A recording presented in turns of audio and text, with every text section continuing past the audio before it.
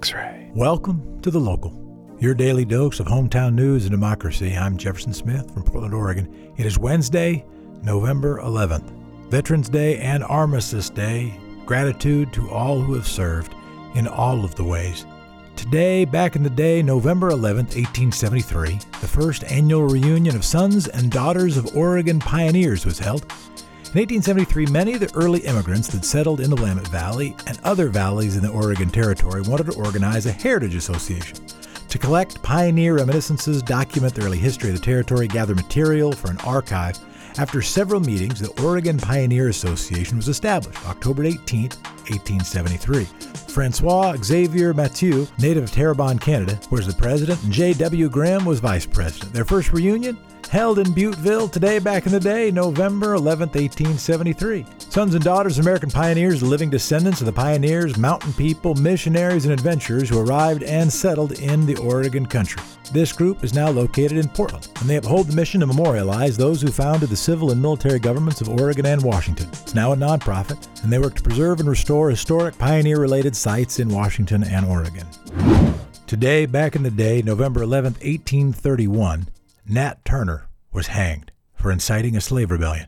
Nat Turner was an African-American slave and preacher who was born into slavery in 1800. He led a rebellion of enslaved and free black people in Southampton, Virginia. Nat was known for his intelligence. He would read and preach the Bible to fellow slaves who called him the prophet. He believed he was destined for a higher purpose and awaited a sign from God that it was time to slay his enemies with their own weapons. So when the sun appeared bluish-green on August 31st, 1831, likely due to an eruption of Mount St. Helens in Washington, Nat took it as a sign. The rebellion lasted 4 days and Nat evaded capture for 6 weeks, while local militias killed an estimated 120 African Americans. When time came for his execution, he said, "Was Christ not crucified?" Today, back in the day, November 11th, 1889, Washington became a state. The state was named after the United States' first president, George Washington, of course. It's made up of the Washington Territory, ceded by the British in 1846. It is the 18th largest and 13th most populous state. It remains a leading lumber producer and one of the wealthiest and most socially liberal states. It's now home to 11 Fortune 500 companies, of course, Amazon, the company with the second highest valuation in the world, also Costco, Microsoft, Starbucks. The state tree is the western hemlock, not to be confused with the hemlock that killed Socrates. The state fruit is the apple. The state song is Washington, My Home, not to be confused with Oregon, My Oregon, or titles of state songs, My Titles of State Songs. The marine mammal, the orca. Prior to European exploration and colonization, the region was inhabited by the Yakima, Duwamish, and Spokane tribes, and many others. A reminder that we profit off of stolen land. Today, we'll start with your Quick Six News headlines and an interview with local author Vanessa Veselka. X-Ray. First up, it is time for today's Quick Six Local Rundown. Representative Janelle Bynum is mounting a leadership challenge against House Speaker Tina Kotek. Earlier this week, Representative Janelle Bynum made phone calls to other members of the Democratic caucus, promoting herself as a potential new leader for the Oregon House. On Monday, she released a statement saying, and I'm quoting, "This year has called into question whether we can continue with the status quo." Her push for leadership change follows a disappointing showing for Democrats in the 2020 election, where Republicans flipped at least one seat in the state house. By the way, one of those seats on the Oregon coast, Democrats spent $1.3 million in an Oregon House race. It wasn't long ago when a campaign budget for a House seat would be about $5,000. It also follows concerns with Kotek's handling of misconduct allegations against Representative Diego Hernandez. Kotek called for Hernandez to resign before an investigation into those allegations was complete. Bynum and other members of the BIPOC caucus contributed to Hernandez's re-election campaign. He won with 49.5% of the vote, with third-party candidate Ashton Simpson coming in second.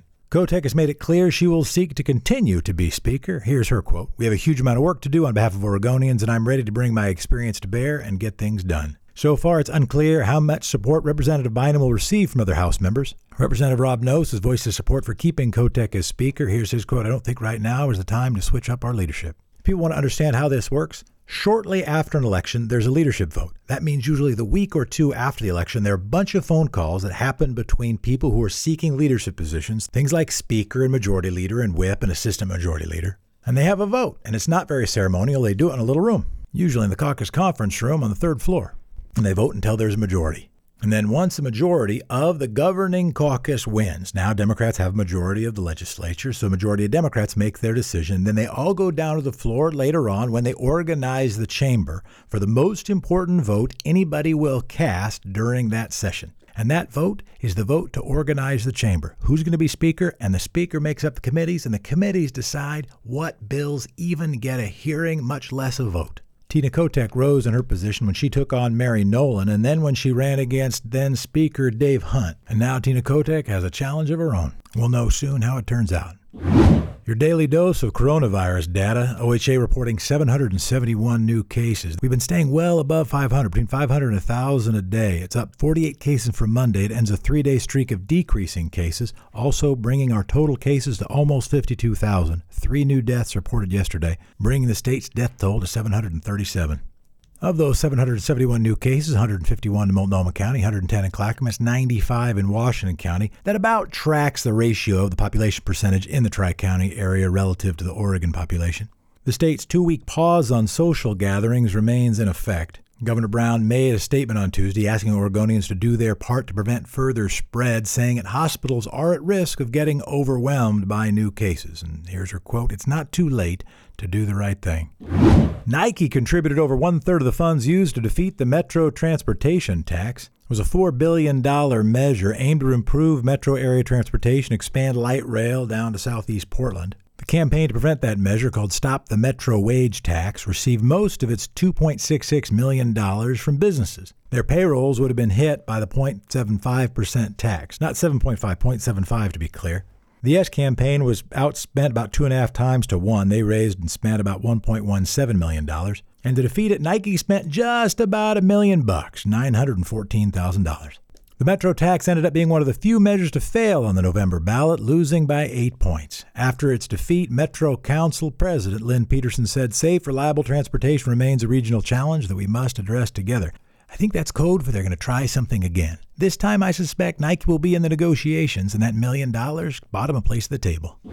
Suspect involved in August viral video assault has been sentenced to 20 months in prison. 26-year-old Marquise Love pled guilty to assault and felony riot charges related to the beating of a pickup truck driver in downtown Portland. Video of that assault went viral and brought a new wave of scrutiny to the Portland protests. It was also used as a part of a misinformation campaign which claimed the victim had died or was in a coma. The victim, however, recovered from his injuries, which included broken ribs, bruising, eye damage. Days after the video went viral, Love turned himself into the police. He has since apologized to the victim, expressed remorse for his actions during his sentencing. New research suggests that large eastern Oregon trees are leading the fight against climate change. The study by the journal Frontiers in Forests and Global Change, we know you get that journal, it's on your night table, add to the growing consensus in climate research. It shows that larger trees capture far more carbon than little ones. And not just in ratio to their size. As trees grow, they sequester carbon in their trunks and roots. Wider trees, as a result, capture an outsized proportion of carbon.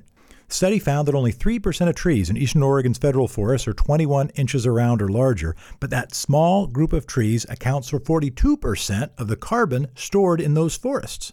As a result, those big trees are critical to the forest's ability to curb climate change. The study complicates an effort by the U.S. Forest Service to allow the cutting of more larger trees. Currently, trees that big, 21 inches or larger, are strictly off limits for harvesting. That rule, known as East Side Screens, was established in the 90s to encourage a mix of young and old trees. Forestry experts are now concerned that the hard limit is increasing the risk of wildfires. The long-term goal is to allow the cutting of some large trees in order to better protect older trees that happen to be smaller. As a result, they hope to make those forests more resilient to wildfires overall.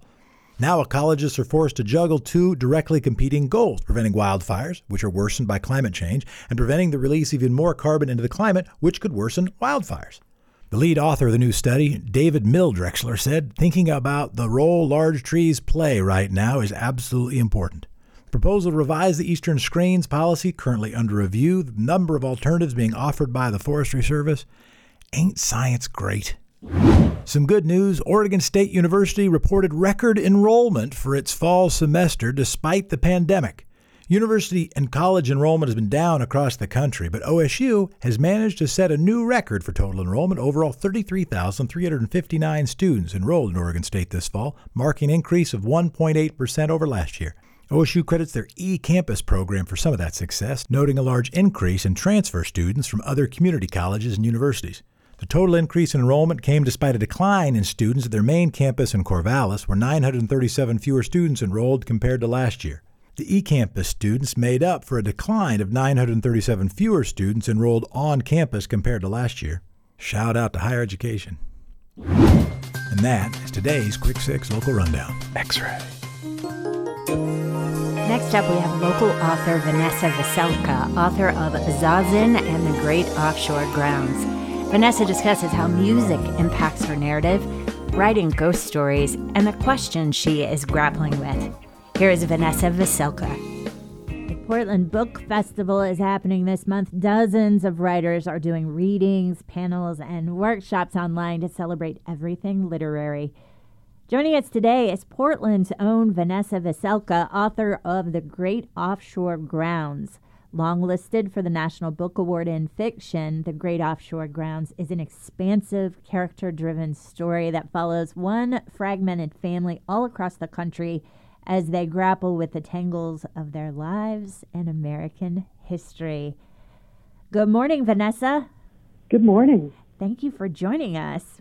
Well, thanks for having me. So when COVID hit, you basically had to replan your whole book tour.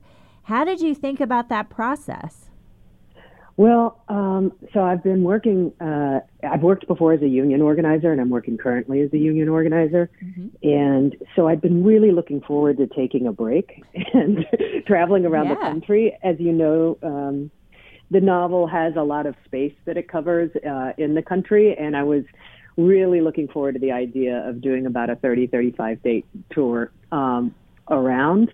And I love meeting people in that way. And I love traveling. And none of that happened.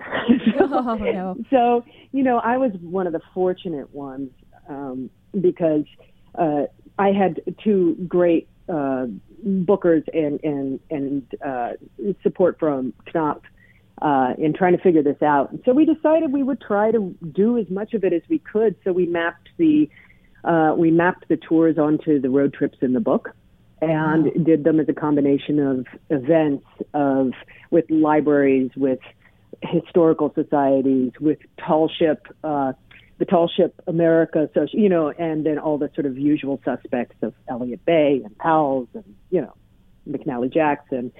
So it ended up being a world tour of my living room, which you know I'm grateful to have been able to do, and at the same time, you know, it's one of the in the scope of things, unimportant personal losses of COVID. Oh, well, and it sounds like some silver linings. You were able to cover quite a bit of the country just from your living room. That's pretty amazing. Yeah, and I'm hoping to go someday and meet the people that I met online a little bit. And I think that will also be, you know, for everybody who had a book coming out in 2020, we all share this particular thing, and I think that when we get out there again and bookstores are open to meet people, I think it'll be especially moving. Yeah, absolutely. This is a novel of hauntings in a lot of ways. The characters are haunted by their own histories, by major and forgotten figures in American history, by versions of themselves that never quite managed to become. Is this great American novel a ghost story? There's definitely a ghost story element, and it's funny that you mentioned that because I think most writers, I have my own language for talking to myself. It's how I navigate my own process and talk myself into things, like staying in a chair for 8 years. And one of the things I've sort of come to about what unifies my work in some ways is I feel like I write American ghost stories. And I feel like I do it in nonfiction. And I just sort of feel like there's a quality that I'm always trying to understand about the country that I can't understand in other ways. And I'm trying to get at something more concrete, but I can't always get there. And so that sense of haunting and that sense of spook and that sense of uneasiness or the uncanny, you know, it feels like it goes in and out of my work in certain places as I try to get more concrete and fail. So this novel, like Zazin, is about characters who are often defined by the ways in which they feel out of control.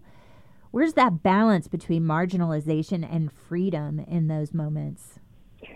Well, I think some of that I draw on just personal experiences and the strangeness of, some of it is as simple as the human experience of staying up all night and being 18 or 25 or whatever, staying up all night, breaking up with somebody that, spending, half your night in tears, waking up and seeing the sunrise and wondering why you feel more yourself and better in that moment at the same time you feel so horrible and alive. It's that kind of all night long feeling that where you discover something indestructible in yourself. And you realize, so that some of that is wanting to capture some of those feelings that to me are the high points of being alive in strange ways. But that question of marginalization and powerlessness and freedom is, well, what do you have that you can liberate yourself when you don't have control about a whole bunch of things? What do you take control of? And some of what we take control of is the myths or the stories we tell ourselves. That's an attempt at controlling what we cannot control. We can, if we reframe it, does it become this? If we retell it, if we edit it, if we turn it into a calcified story, does it become that? And so that's some of the things that I try to understand and play with, but I want all my characters to have a shot at liberation, even if it's a really failed, messed up version of it. Now, you were a musician in Seattle in the 90s. Has music shaped the way you think about narrative when writing fiction? Oh, yeah, absolutely. In a multitude of ways. I think from the beginning, the way I write has been formed sonically. I read things out loud. I'm looking for rhythms. I'm looking for, really more consonants, how they knock against each other in a certain way, how over a paragraph something shifts or moves in a certain way, and also at the chapter level. So there's a way that I think of rhythm, and I can tell when the rhythm is off, off from my aesthetic, not everybody else's, but I can tell when a rhythm is off by just reading it or hearing it in my head. And I think of voice in work as a polyphonic thing. I think that, people talk about all different kinds of voice, character voice, authorial voice. And I think of authorial voice as sort of a grounding aesthetic more than I think of it as a tone or tick of style, but a combination of what are your obsessions and interests, what are your aesthetics. That to me is voice. And then character voice, I feel like it has to be polyphonic, even if it's one character, that there's a voice we have for being resilient. There's a voice we have for internal implosion. I guess that's redundant. A voice we have for tenderness and rage, and that they have different rhythms. I think it affected that. I think it also really affected how I encountered the literary world and some of the confusions for me. Musicians I found are in many ways, more direct and have more of a sense of ownership over their work sometimes. Back off, man, this is my thing is a very normal musician reaction to somebody else's opinions. And I think in the writing world, there's sometimes it can be so lonely that sometimes people crave and seek out other opinions just for company. And sometimes that brings in, that just brings in a cast of thousands that can interrupt the creative process. So I think that's how I think music has affected it. Yeah. Wow.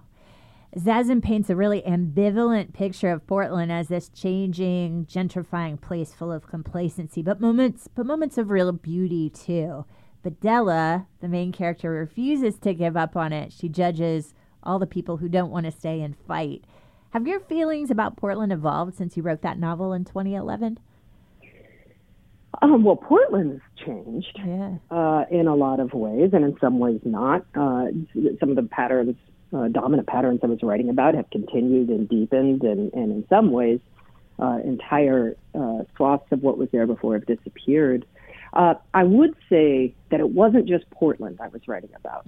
I have lived over and over in neighborhoods where gentrification was occurring, because those were frequently the neighborhoods with the, in the beginning, the cheaper rents and artists move, and there's this really tricky interaction between how artists participate in gentrification and what choice they have or don't have about that.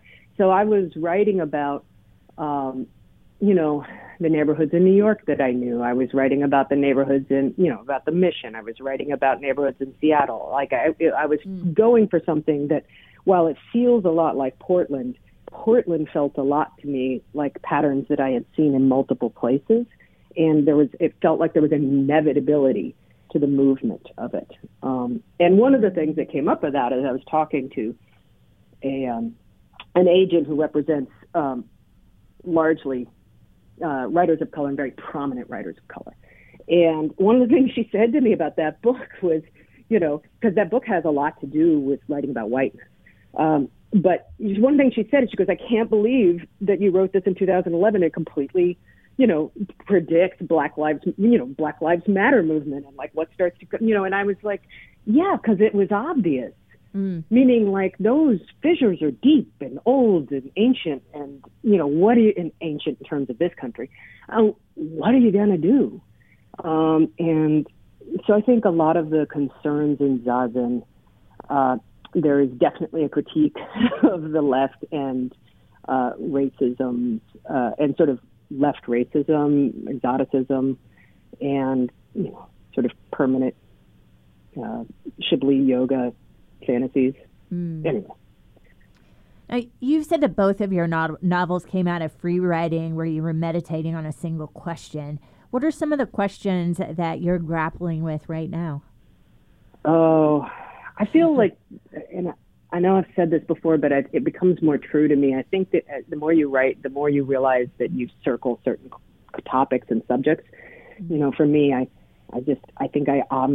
constantly asking, does the American project work? Where are we at in it? How do we know when it's done? How do we know how to shape it? What's true? So those things run through everything I write in some ways, but I think as far as where my questions are now, after you write something that you spend 8 years writing, or after I do, there's this wonderful and lovely emptiness of questions. As sort of the burned stubble begins to regrow in the field, and I'm more in that space. I'm more focused right now on organizing, and a lot of my creativity is going into trying to figure out, organizing in healthcare and where we're at, and that feels really good to be in a place where I'm not just.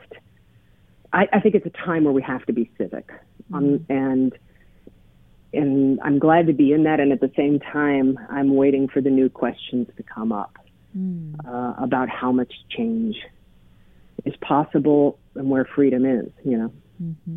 Wow, Vanessa, where can people find out more about you and your book?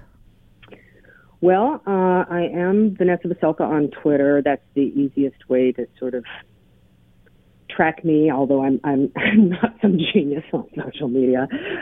Same on Instagram.